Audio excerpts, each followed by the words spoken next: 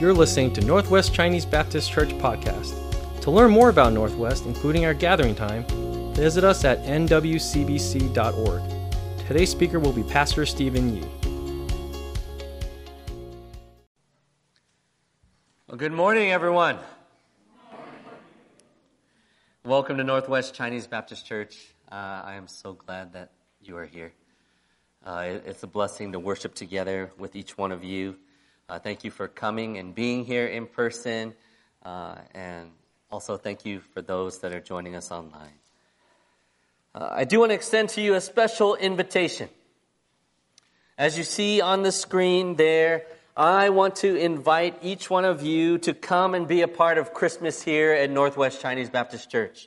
We have a multitude of events and things going on starting this next Saturday, December 10th. So please take note of these things, put them on your calendar, but more importantly, participate. Come, be a part. Join us for Christmas here at Northwest. We know, as the church, right, the real reason for the season. His name is Jesus. And so I invite you. Invite somebody to come. Invite someone to come with you. Pray for them. Invite them, because in all of these things, we're going to be pointing back to Jesus Christ. The fact that He came on Christmas Day.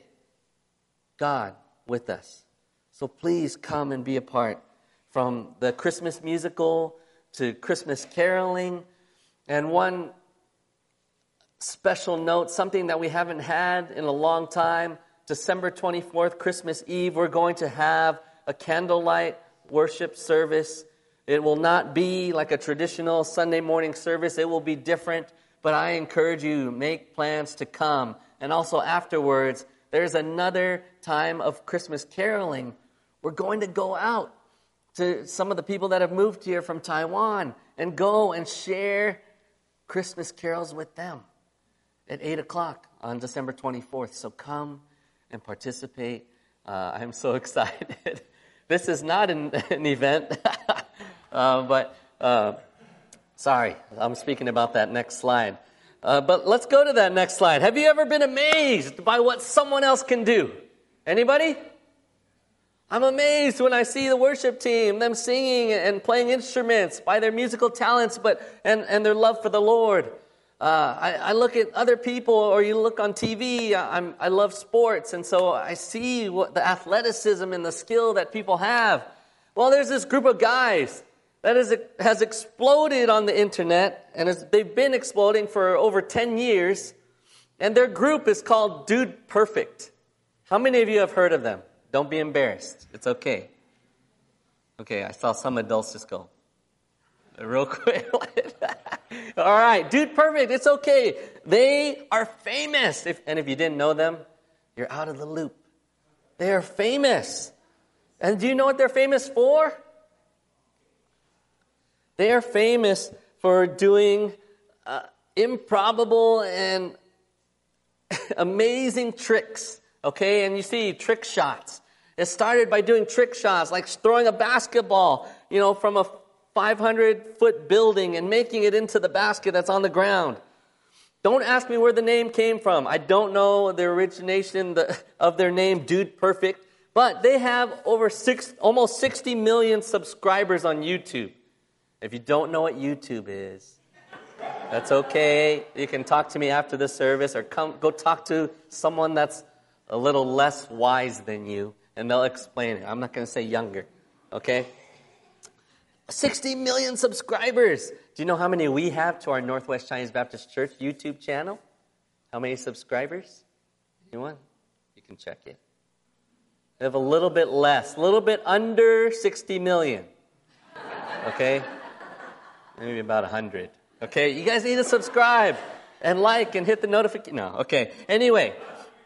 Yeah, don't do that. Okay, I won't talk about YouTube. But they make videos of themselves accomplishing the most improbable or challenging tasks. All right, they have all these videos, and just to share about some of these things that they've done and that are so popular, they videoed themselves flipping a water bottle and landing the water bottle right side up. And do you know how many views that video has gotten? over 430 million views. They made a video of this trick shot of throwing a video game disc into the video game console. Do you know how many views that video got? 324 million views. They have a video showing all of the world records that they have broken. Do you know how many world records? Guinness Book of World Records. How many times Dude Perfect is in the Guinness Book? 14 times. Yeah, someone said, wow. Yeah. They set 14 Guinness World Records. They do things that are mind-blowing or mind-dumbing. No, but hey, they are famous, okay? And it makes you want to follow them when you see the things that they do. For over a decade. They've been around for over a decade. Dude Perfect they've put themselves in history setting 14 world records. And I'm not going to show, I contemplated showing one of their videos, but we're not going to do that today. You can look it up on your own. I did not know about them. Well, actually, I did know about them before my children. But my children were at one point very interested. And as they were watching, I couldn't help but just be so attracted to their videos because they do things that you wouldn't think are possible. But I want to share with you this morning of something truly amazing. Something truly amazing and even better than Dude Perfect. You're like, Pastor Steve, anything's better than Dude Perfect because I had no idea who they were until today. Well, even Dude Perfect has been around for over 10 years. But let me take you back to over 2,000 years ago. Over 2,000 years ago, God did something miraculous that no one else could ever do. He sent His one and only Son, Jesus. Jesus Christ. He came to this earth. He was born as a baby. He lived a perfect life. He was tempted in every way, yet did not sin. He was captured and He was crucified on a cross. He fulfilled all of the prophecies of old. Jesus shed His blood and He died on that cross. He provided the cure for humanity's biggest problem. He provided a cure for our sin that separates us from God, our Creator, our Heavenly Father. Jesus was put in a grave, in a tomb, and on the third day, Jesus Christ rose from the dead. He rose from the grave. And you see, when I think about things that are amazing or that are improbable or things that attract our attention, you see, there's something in us that marvels at the impossible, isn't there? We're wired to notice the miraculous and feel a sense of awe when we see things that are abnormal or out of the ordinary. And we wonder at the marvels that we experience in this life. Yet I want to encourage you, dear church, dear friends, to consider this Christmas. Consider this Christmas season. I pray that your sense of wonder would be awakened to the reality of our wonderful Savior, Jesus Christ. This year, this Christmas, in the midst of the busyness and the craziness and the shopping and the cooking and making arrangements for how you're going to get there or how they're going to get here and all the parties and all the get-togethers, may you be in awe. And may that sense of wonder be ignited in you as you consider how wonderful our Savior Jesus Christ is. And I pray that this Christmas, as you focus in and fix your eyes on Jesus Christ, that you would experience the hope, the peace, the love, and the joy that is a reality for everyone that confesses Jesus Christ as Lord. That is my prayer for you, dear friend. That is my prayer, dear brother and sister in Christ. That as we focus in on Christmas, that we focus in on Jesus, our wonderful Savior. You know, as we study Mark's account of Jesus' life and ministry, we find ourselves more we see that Jesus was in Galilee for more than a year. And his ministry keeps growing. The crowds keep growing. The people that are clamoring and seeking to just catch a glimpse of this guy named Jesus who's performing these miracles. It's growing and growing. And we see Jesus extending his ministry. And though some people believed, we all know the truth, right? The majority of people did not believe in him. Did not believe that he was the Messiah, the Savior that they were waiting for. Did not believe that he was God's Son. Not the people in his own hometown of Nazareth. Not the Jewish leaders who knew all of the Old Testament scriptures and knew of the prophecies of old. Yet, they did not acknowledge Jesus as the Messiah. They wanted to kill Jesus. King Herod, fearful that Jesus posed a political threat to him, he wanted Jesus gone and dead. And so here we are, Mark chapter 7, knowing that the threat was growing, and yet Jesus' time to go to the cross was still months away. Jesus left Galilee. He left Galilee, and he wanted to, instead of focusing on the crowds and proclaiming the message, yes, he still did that, but he took time to invest and to pour into his disciples, preparing them for the mission and the ministry that he had planned for them. So rather than traveling south into Judea, Jesus goes north. Where? Where does he go? Further away from Jerusalem, right? The hardcore Jewish leaders and the Jewish crowds. He went north to Gentile country, the city of Tyre. He wanted some privacy. He wanted time to be able to pour into his disciples. And so you see this shift here, and we noticed it last week as well. But here's also the reality of that time. Everywhere Jesus goes, the people follow. The crowds of people are drawn to him. Why? Because of what they've seen. Because of what they heard. They've heard of his amazing miracles. And they're drawn to it. They're drawn to him. They heard of how he cast out demons, of how he healed the sick or gave sight to the blind. And they want to come. They want to see this Jesus. And so please, would you turn with me? Open up your Bible. Open up your Bible app to Mark chapter 7. We're going to study the end of this chapter, verses 24 through 37. And I want to read this section of Scripture to you out loud. Would you follow along silently as I read out loud? But before I read this section of Scripture, would you pray with me? Heavenly Father God, we praise you. You are God Almighty. You are perfect. You created the heavens and the earth, and you created us. And God, I thank you for today. Thank you, God, for the rain that cleanses the air, that hydrates the ground, that gives us water to live. God, thank you for caring for us so perfectly. And God, I ask right now that as we study your word, that you would open our hearts. Give us sensitivity, God, to your Holy Spirit. Help us to understand what it is that you're trying to teach us. Help us to understand what it is that you are saying here in your word to us. God, give us wisdom, give us discernment, and God, give us courage and boldness. May we not be just hearers of your word, but may we be doers of your word. And so, God, thank you for giving us your Son, Jesus, our wonderful Savior. And I pray that as we study this passage, that we would learn more reasons why Jesus is such a wonderful Savior. God, we thank you. I thank you for everyone here. I pray this in Jesus' name. Amen. Mark chapter 7, verses 24 through 37. Jesus left that place and went to the vicinity of Tyre. He entered a house and did not want anyone to know it.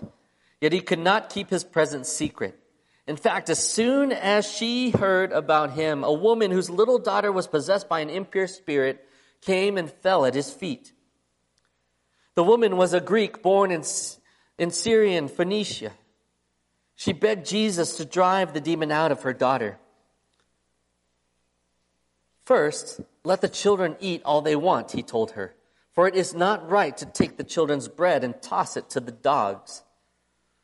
Lord, she replied, even the dogs under the table eat the children's crumbs. Then he told her, "For such a reply you may go. The demon has left your daughter." She went home and found her daughter lying on the bed and the demon gone. Then Jesus left the vicinity of Tyre and went through Sidon down to the Sea of Galilee and into the region of the Decapolis. There some people brought to him a man who was deaf and could hardly talk, and they begged Jesus to place his hand on him. After he took him aside, away from the crowd, Jesus put his fingers into the man's ears. Then he spit and touched the man's tongue.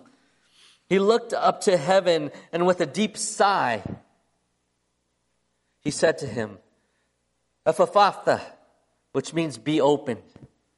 At this, the man's ears were opened, his tongue was loosened, and he began to speak plainly. Jesus commanded them not to tell anyone. But the more he did so, the more they kept talking about it. People were overwhelmed with amazement. "He has done everything well," they said. "He even makes the deaf hear and the mute speak." Dear friends, dear brothers and sisters, this is my encouragement for us this morning. I pray that as we look at this passage and we study and we see the wonder of our Savior, Jesus Christ, that we would realize that hope is a reality because Jesus Christ is our wonderful Savior. Jesus is our wonderful Savior. And the first reason why that we see here is because Jesus cares about your hurt. Jesus cares about our hurt. You look at verses 24 through 30. And so Jesus, right, he's continuing his earthly ministry. We see this shift of Jesus wanting to focus and pour into his disciples and for the ministry and the mission that he has planned for them. And so something interesting to note here is think about the timeline.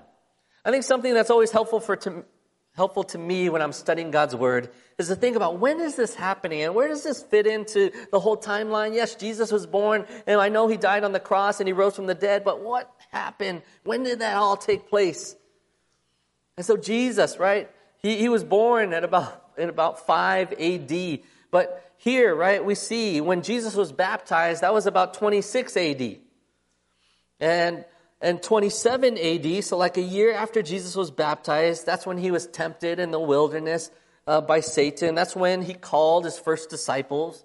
You think a year later, in 28 AD, Jesus goes to Galilee, proclaiming. That's where he proclaims he's the Lord of the Sabbath. That's when he starts teaching in parables. And then in the year 29 AD, Jesus sends out the 12.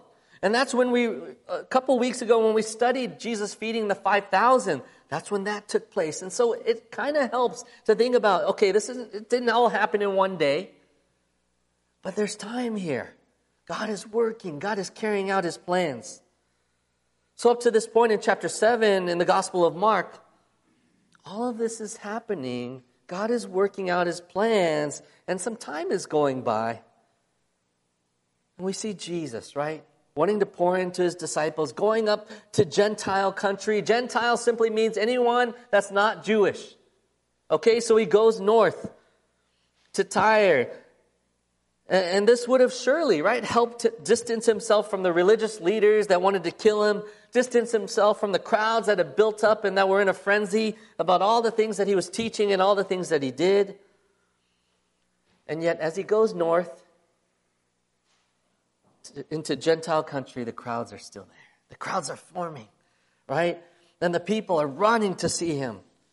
And you see Mark here giving this account of a Gentile woman with a demon-possessed daughter. And what does Mark do? He gives us a little history about this woman. And so what do you know about this woman? She's from Syria, Phoenicia. And really, why does Mark point this out? It's because not only is she a Gentile, all right, a non-Jew, not one of the chosen ones of God, right? But she is also from a place, a Gentile nation that was in great opposition to Israel. She would be despised. Her people are despised because of how they oppose the nation of Israel. And yet this is the woman that runs to Jesus and falls at his feet. You know, if you think about this area, just to give you a little history, this was the area that was also the home of Jezebel. that we read about in 1 Kings chapter 16. Both prophets, Ezekiel and Zechariah, Ezekiel in chapter 26, Zechariah chapter 9, they prophesied against Jezebel. This is the very place where this woman came from and is now approaching Jesus. You know, one writer, he says this about the city. Tyre, the city Tyre, probably represented the most extreme expression of paganism, both actually and symbolically, that a Jew could expect to encounter. So the people from this city would be the worst of the worst, to put it simply. You would not want to encounter someone from this city because you would despise them. Yet what does Jesus do? How does he respond to this woman? Jesus willingly goes there. He goes to the city willingly, and yet he graciously receives this woman. Can you see how amazing this is? Right? I'm not going to reread those verses because we just read them. But see, Jesus is traveling to an area that him as a Jew and the Israelites would reject and despise. That's one thing, to go to a Gentile area. But then to receive and to converse with this woman that is from Tyre, that's outrageous. This is completely radical for Jesus to do this. This is completely radical for this woman to approach Jesus. It goes against all societal norms at the time. Yet this is also eternally significant because this is an example of how Jesus came that all people might be saved, regardless of their background, regardless of their past, regardless of their ethnicity, regardless of their status. Jesus came to seek and to save the lost. So look at what happens. The woman finds Jesus, falls at Jesus' feet and begs him to heal her demon-possessed daughter. Jesus cares about your hurt, just as Jesus cares about this woman and her hurt, her love for her daughter who is suffering and being tormented by this demon. But everyone, right? Everyone knew. Jesus knew, and this woman knew that this interaction should not be taking place. There is no way that a Jewish man would interact with a Gentile woman in this way. Yet this woman runs to Jesus. Why? Is she worried about what everyone's going to say? Is she worried about what society is going to say? And what all of the things that she should be doing or shouldn't be doing? Is she worried about that? No, she's concerned for her daughter. And she knows she is in desperation, realizing that her daughter is being tormented moment by moment. So what does she do? She runs to Jesus. She falls at his feet and she begs him to heal her. See, this dialogue between Jesus and the woman, it's wonderful. Look at what the dialogue, how it goes. Look at verse 27. First, look at Jesus' response. This is interesting. First, let the children eat all they want, he told her, for it is not right to take the children's bread and toss it to the dogs. This is a very profound statement. All right, if you think about this, right, Jesus, he gives this statement, this response to this woman. And really, when he says the children here in his response refers to the Jews, the nation of Israel. They were the chosen ones. They are the chosen ones of God, right? The gospel, Jesus going to the Jew first and then to the Gentile. Children represents the Jews. Who do the dogs represent? You. No, just you, not me. No, all of us, Gentiles. The Gentiles. The dogs in this phrase, this response, are the Gentiles. So, Jesus is calling this woman, I'll point over here. Jesus is calling this woman a dog, which is not a term of endearment. He says it's not right to take the children's bread and toss it to the dogs. But I want to ask you, was Jesus insulting this woman? Is Jesus insulting this woman on purpose and intentionally because he is above her? Answer is no. Answer is no. Well, yes and no. He's not intentionally insulting her. Yes, hearing that word, being called a dog, no one would like that because a dog was, we might think of, oh, a cute puppy, how great. No. When you called someone a dog, someone who is unclean, someone who is below you, someone who is filthy.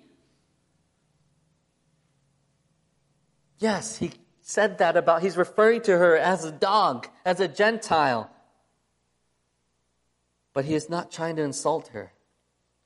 But he acknowledges the common views of the day. He's acknowledging this reality that this is how people think. And this is the cultural reality, the cultural norm of our time. Jews are the chosen ones. We do not associate with the Gentiles. There is this divide. There's this broken relationship. Things are not right. And yes, you are looked down upon as a Gentile. You, woman, are looked down upon and should not be talking to me according to everyone and according to everything that's going on in our life and in our world. We should not be having this conversation. Jesus was pointing to the obvious. But Jesus was also pointing out, he was talking about what he came to do. He's pointing to his ministry. This was a fulfillment of God's plan. Yes, he chose Israel to bless the whole world. Yet can you see God working out his plan as the gospel went, yes, to the Jews, but also to the Gentiles? Jesus came, and yes, he wanted to bless Israel so that they would be a blessing to the world. But you see God doing this here in the life and the ministry of Jesus as he's sharing the good news about himself, as he's calling people to repentance and to trust him as Lord. You see the message, you see the truth going out to all people. Jesus was pointing this out. He's pointing to the obvious. And as someone would, maybe the woman had these initial feelings of, oh, great, Jesus is calling me out. You're stating the obvious, Jesus. Yes, I'm below you. I'm a Gentile. I'm unclean. I'm not the chosen one. But was that the woman's response to Jesus after he called her a dog? I don't know about you, but if somebody called me a filthy dog, I don't think I would respond how this woman responds. I wouldn't respond too well, but see, the woman is fully aware of the situation. But see, what is her priority? And what is on her mind? Is she thinking about, how could you, Jesus, insult me like that and remind me of the fact that I'm not like you, I'm not one of the chosen ones? No. She has a need, and she recognizes that Jesus can heal her daughter. She is not deterred. She says, what does she say? This is a very profound response. Even the dogs wait under the table to get the crumbs. She could have said a number of things to Jesus, like, get out of here, you're a jerk. But she's saying, yes, I know the Jews are the chosen ones, and I am but a lowly Gentile.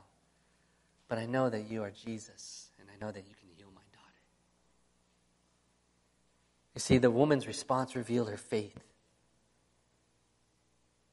And against what the rest of society says, in the midst of hurt, hardship, and pain, this woman comes to Jesus so that her daughter might be saved, so that her daughter might be healed. She could have done a lot of different things. She could have left. She could have walked away. She could have cursed Jesus and left. But she realized her need. She went to Jesus and she cried out to him. Dear friend, Jesus knows and he cares about your hurt and your need. And he wants us to know that he is the greatest healer. Not just that Jesus can heal, he is the greatest healer. Because do you know what Jesus came to do? He came to heal our soul. He came to give us life eternal with him, to reconcile us with our Heavenly Father, God. When our sin separated us from God, Jesus came and paid the price for us so that our sin would separate us from God no more, so that our sin would no longer hold us in bondage, but we've been set free. The truth is, apart from God, there is no eternal life. Apart from God, there is no healing. Dear friend, you're here today and you have a hurt, you have a need, and you're searching for answers, you're searching for help, you're searching for healing, I want you to know that healing is found only in Jesus. Because if your circumstance changes and your situation is fixed, well, what's going to happen the next time a situation comes up? You're going to be left feeling empty and needing and wanting. But I tell you this, when you have a relationship with Jesus, there's no more wanting and no more yearning. Jesus is the only one that could satisfy the longing in our hearts.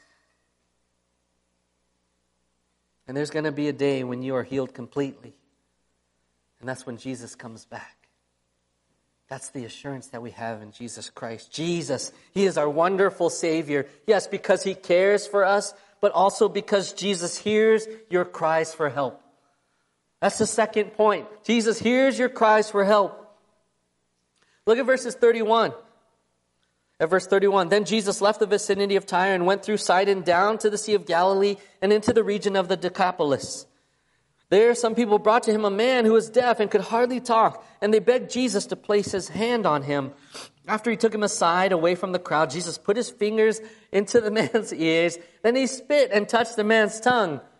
He looked up to heaven and with a deep sigh said to him, Ephphatha, which means be opened. At this, the man's ears were opened, his tongue was loosened, and he began to speak plainly. So what does Jesus do? What happens here? What do we read about? Jesus heals this woman's daughter, right? Jesus hears the response, and he knows that this woman has faith in him. And he heals her daughter. Right? We see the daughter is lying asleep, and there's no longer possessed. But here again, we see the crowds coming, a group of people brought their friend or somebody, this man who is disabled, to Jesus, begging him to help them. So what does Jesus do? He heals this man that has been deaf, this man that cannot speak well. He touches his ears, he touches his tongue, and he heals him. Jesus hears your cries for help. And I want you to know, dear friend, in our times of need, we should follow this example of the woman and of the crowd, of the group of people in their time of need. What did they do? They ran to Jesus. They trusted him. They dropped to their knees in submission. And they begged Jesus. They cried out to Jesus, help us, help me. Yes, he hears our cries for help because Jesus is our greatest helper. Look at how he helped this man. He touched his ears. Did Jesus have to touch this man? No. But whenever we see details like this, we need to take note. We need to think about, why did Jesus do that? He could have not even said anything. He could have just made it so. That man would have been healed completely. But he touched his ears. He touched his tongue. Some of you might be thinking, that's gross. Okay, I don't know exactly how he did it. He didn't stick his pinkies in his ears or I don't know. Don't think about it like that. He touched this man who's disabled. And disabled people back then were unclean. They were being punished. They were weird. They were outcasts. Jesus touches him and heals him.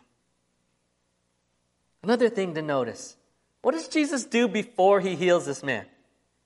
Anyone remember? Or does anyone see it as you're reading the scriptures right in front of you? What does he do before he heals the man? You can say it out loud. What? He spits on his hand. Okay. All right, before that. Oh, wait, is it before that? Or after that? After that. After he spit on his hands and touched the man's tongue. And what did he do after that? Okay, he prayed to God. He looked up to heaven and did what? He sighed. When you think of sighing, is this something positive in your mind, in your experience? When you talk about sighing, I think right about my children. Because they are so obedient, they never sigh. When I ask them to clean their room or wash the dishes or take out the trash, they never sigh. He's not looking at me right now. No. Why does Jesus sigh? Oh man, there's another person who needs help. Just leave me alone. No. How many of you have ever sighed because your heart breaks for someone that's in need? Oh man, I can't believe you're going through that. I'm so sorry. This is the love and the compassion of Jesus. In just a brief second, right? A little sigh right before he talks to the Father. Oh, man. This is not out of annoyance or inconvenience. This is a sign of his love and compassion. And see, Jesus, he prays to the Father, and he says, he looks up to heaven, and with a sigh, he gives a command, be opened. And the man is healed forever. He is truly our greatest helper. Jesus is our wonderful Savior. Jesus loves you more than you will ever know. And his justice is perfect. He is our greatest helper because he helped us from our greatest problem, right? And see, this is something we talk about every week. And as long as I am a follower of Jesus, I'm going to shout it from wherever I am. I'm going to talk about what Jesus has done. He saved us from sin. When I deserved to die, Jesus died for me and you.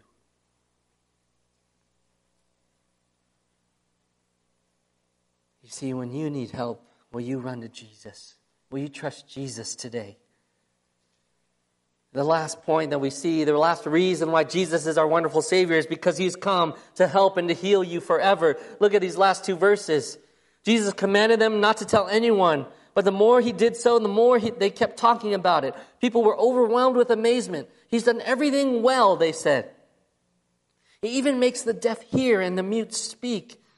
Everyone saw what Jesus was doing. And it may sound very repetitive. Like, Pastor Steve, we keep looking at the Gospel of Mark, and it just keeps talking about these Jesus healing, Jesus casting out, Jesus healing, Jesus casting out. But may we never lose our sense of wonder and awe at who Jesus is and what Jesus has done. Instead, right, if you compare it, look, dude, perfect. Wow, look at what they did. They flipped a water bottle and landed it right side up. Wow. Oh, Pastor, I'm sick of hearing about, yes, we know he healed. We know he cast out a demon. No, this is amazing. Especially when we consider the fact that he's doing this because of who he is. Jesus, he came to heal and to help us for the rest of forever. Right? When you have a need, you're going to go and ask for help, or you're going to try to do something to fix your problem. Right? I have a water leak in my house. I'm going to do something about it, or else my house is going to be ruined and flooded. But what about our sin?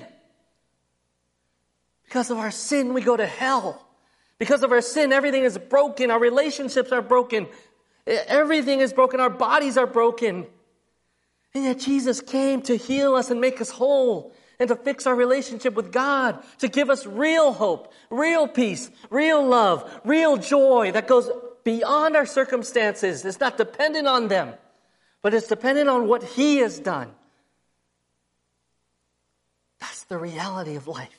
Never lose your sense of awe and wonder in regards to Jesus, our Savior, our wonderful Savior, because he is our only hope. Money, people, your family, your friends will never save you, will never satisfy you for eternity. Only Jesus. And yet he came for you, and he came for me. And so I ask you, in light of who he is, in light of what he's done, you've seen it today when you look at the scriptures. Maybe you've seen it recently. You've seen Jesus at work in your life. My question is, how will you respond? Will you receive Jesus? Will you fall to your knees? And will you cry out to him as your Lord, as your Savior? Or are you going to walk away? Are you going to walk away from Jesus?